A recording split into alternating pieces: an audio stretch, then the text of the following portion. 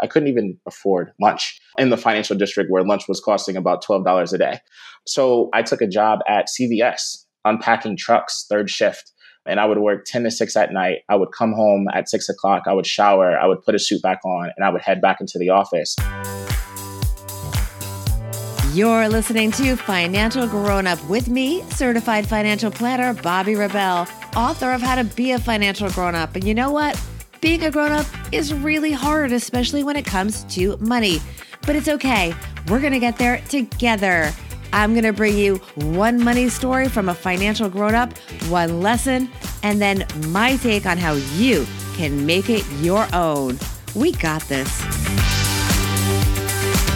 Hey grown-ups, if you are like me, you love to read, but if we're being honest, it doesn't happen. The time just flies and the intention does not become reality. So do what I do. Get the intel you want in a way that matches your schedule. I recently started using the Blinkist app and I love it. It puts the content of books that you want to read into powerful summaries called blinks, usually just a minute at a time. A whole book can be 15 minutes-ish, just like this podcast, right on your favorite device. Text or audio, totally fits your lifestyle. I am obsessed. Go to bobbirebell.com/Blinkist for a free trial and to support the show. Let's talk cash crunch. Have you ever had one? I have. It's the worst feeling, and sometimes it's your fault. Maybe you bought something you should not have. But sometimes things happen to you. You may be busy trying to build an emergency fund when something breaks down and has to be fixed. You can't go to work to earn money. For example, if your transportation mode, like a car, isn't working. So you've got to get that cash. Life happens. And while we're building that emergency fund, something may happen and we don't have the money yet. And we're going to get real about that with my guest, Travis Holloway, who founded Solo Funds. Quick welcome to all, and to our newest listeners, thank you for checking us out. Please do not forget to subscribe and make sure you go into the custom settings to click auto download so you don't miss any upcoming episodes. Now more about Travis Holloway. As you will hear, he was a financial services executive, but he decided to go out on his own with a concept to disrupt the payday loan industry, which charges super high rates for short-term loans, really short-term loans, really high rates.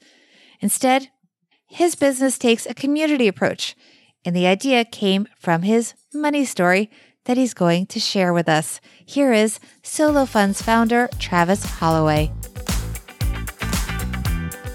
Hey, Travis Holloway, you're a financial grown-up. Welcome to the podcast. Hey, how are you? Thanks so much for having me. You are the co-founder and CEO of Solo Funds, which is a very cool company. It works on an app actually, which is awesome.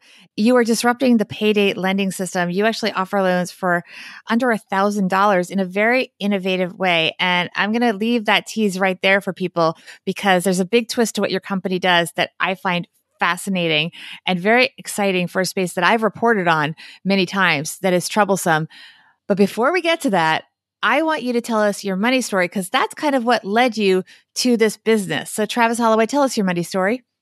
So I was working on Wall Street and I was studying to be a broker. And there's these exams that you have to take.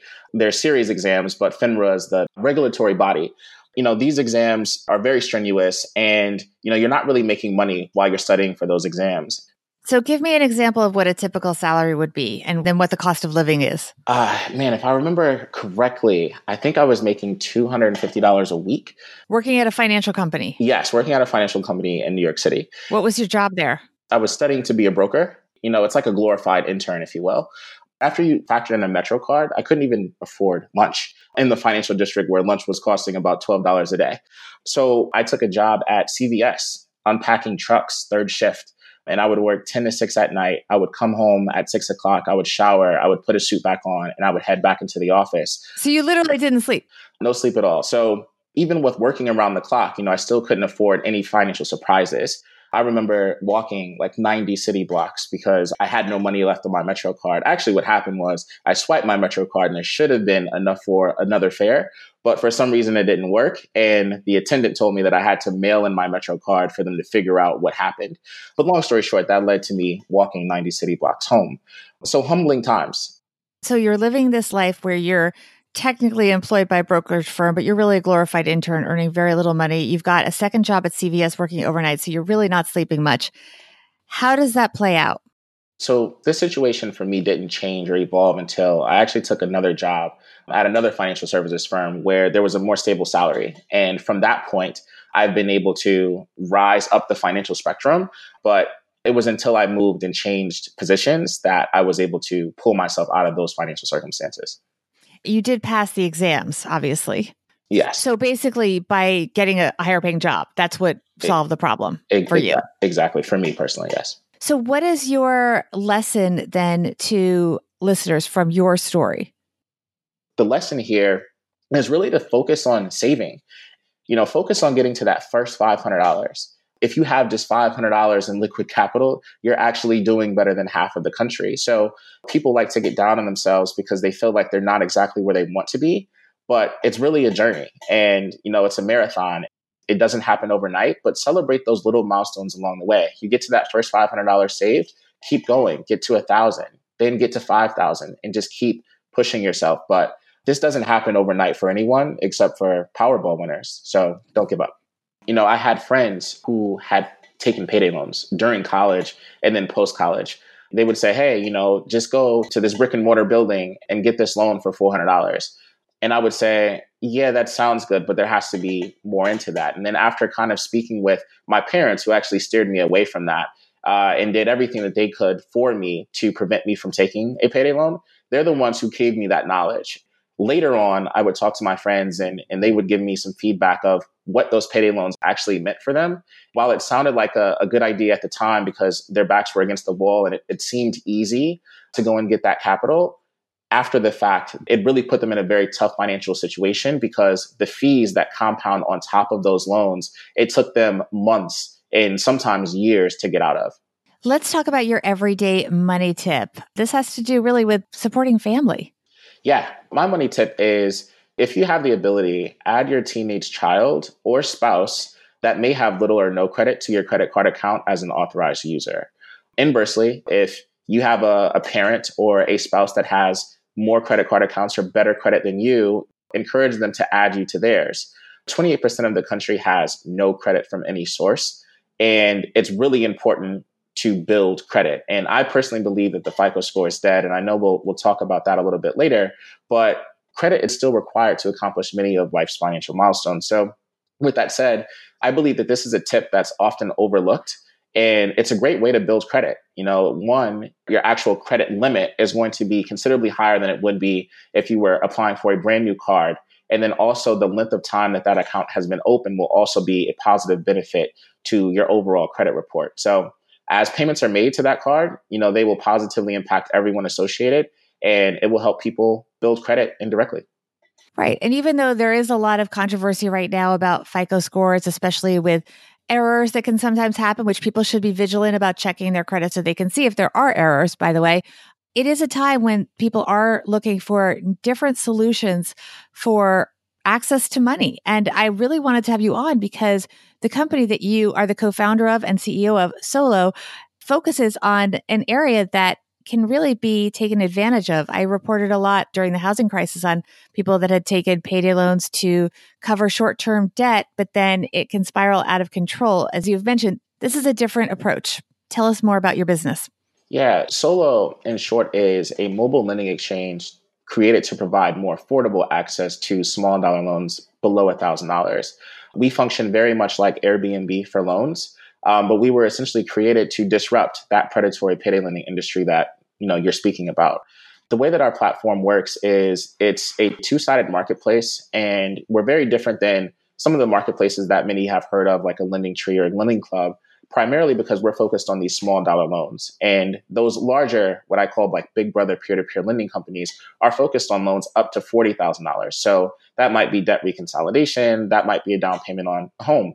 We're focused on that American that's living paycheck to paycheck, and that single mother that needs $100 to pay her utility bill, or the college student who's $200 short for that textbook. That's who we're really trying to help. Well, I think one thing that's interesting here is that this could really apply even to families lending to other family members or friend to friend, because you're providing a documentation and a paper trail. In fact, I mean, it's digital, but you're providing an authority in between, because very often people are asked to lend money to people close to them and it becomes awkward. You don't want to be asking them. But if you go through the app, can you talk a little bit about how that would work? Because it creates a stronger outcome, a better outcome, because you've made it more of an official loan, I guess. Yes, exactly. So the reason why the platform is built that way is because of personal experiences that I had, lending and borrowing amongst friends and family. With that said, we're making this a real transaction and we're putting real terms around a loan. So people are lending and borrowing amongst each other every day via cash or other applications, but there's no terms around that. So if I wanted to borrow money from my mother and she said, hey, I'll lend you the money, but I'll lend it to you on Solo, I would create a transaction on Solo, which is basically saying I need to borrow $100. I, as the borrower, can actually create my own terms. The lender just agrees to the terms at a later point. Right. So you can say, I'm going to pay 0 interest, Mom. Is that okay? And Mom can say, oh, that's okay. I don't want interest. Or Mom can say, I'm pulling money out of other investments. I want 5%, whatever it is. You guys can work it out. Exactly. Once we agree on those terms, there is a promissory note or a digital promissory note, which is created, which now says that I owe my mother X amount of dollars. And that is actually enforceable. So the lender has track record of how much was lent, when the repayment is due, and if there is any additional fee associated with that in the form of a return. And how is it enforceable and how do you guys get paid? There are no imposed fees on the Solo platform, which makes us much more unique than any other financial platform today. So there are no imposed interest rates and there are no imposed fees on behalf of Solo. Lenders actually make a return in the form of a tip, which is optional on behalf of the borrower. And then Solo actually makes a donation, which is also optional and paid by the borrower.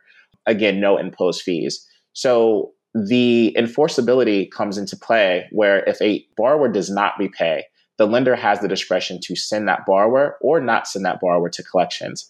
We have a third-party collections company that will work on behalf of the lender to recover the funds. And once recovered, those funds are directed directly back to the lender. And what is your default rate? How often does that happen? And how does it compare to payday loans? Yeah, so our default rate is 2 times better than the LendingClubs, LendingTrees, and Prospers of the world. And we're about 5 times better than traditional payday loans. One of the things that investors are most excited about and other people are most excited about is this new creation of a credit score. I believe the FICO score is dead because millennials and the underbanked demographics are not doing the same. They're not living their lives the way that prior generations have, like buying homes, buying cars, and using credit cards. So with that said, alternative data is necessary. And Solo has this data on the underbanked and millennial demographic. And our goal is to be a path forward to upward financial mobility to where we can graduate borrowers from our platform to more traditional financial institutions in the future, where they can have more resources and financial tools. Travis, you are definitely one to watch. Where can people find out more about you and Solo Funds? They can find out more about Solo at www.solofunds.com. That's SOLOFUNDS.com. And more about me, my tag everywhere is just Travis Holloway with 1 L. So TravisHolloway. Thank you so much, Travis. Thank you. Thank you so much for having me. Before we get to my take on the interview, I have some exciting news to share with everyone. I recently became totally obsessed with an app. It is called Blinkist.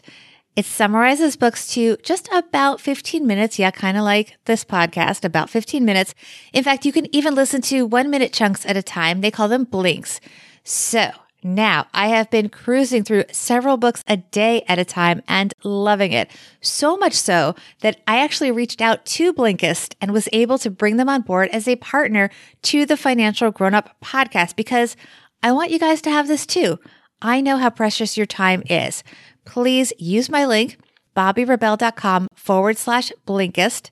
You'll get a free trial and then report back to me what your favorite blinks are so I can thank you for supporting the show. Again, the link is bobbyrebell.com/Blinkist. Let me know how you like it. Let's get into it. Financial grown-up tip number 1.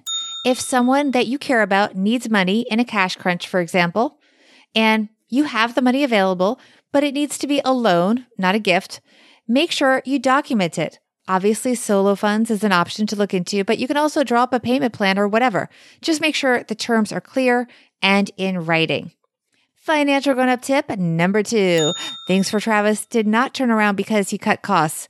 They turned around when he got a better paying job. He got a better paying job by putting in the time to work basically as an intern and to study and then pass some big exams that gave him more viability in the job market. Watch your money, of course.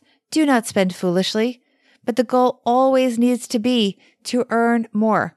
No one can cut their costs to get wealthy. Do the work, get a higher paying job, earn more money, or some way to boost your income. That is ultimately what is going to build more money, more financial freedom, is having more money. You can't cut your way to getting rich. Thank you, as always, for spending time with us here. Please share your financial grown-up tips with me on Instagram. I am at BobbyRebel1, on Twitter at BobbyRebel, and you can always email us at hello@financialgrownup.com. Big thanks to Solo Fund CEO Travis Holloway for helping us all get one step closer to being financial grown-ups.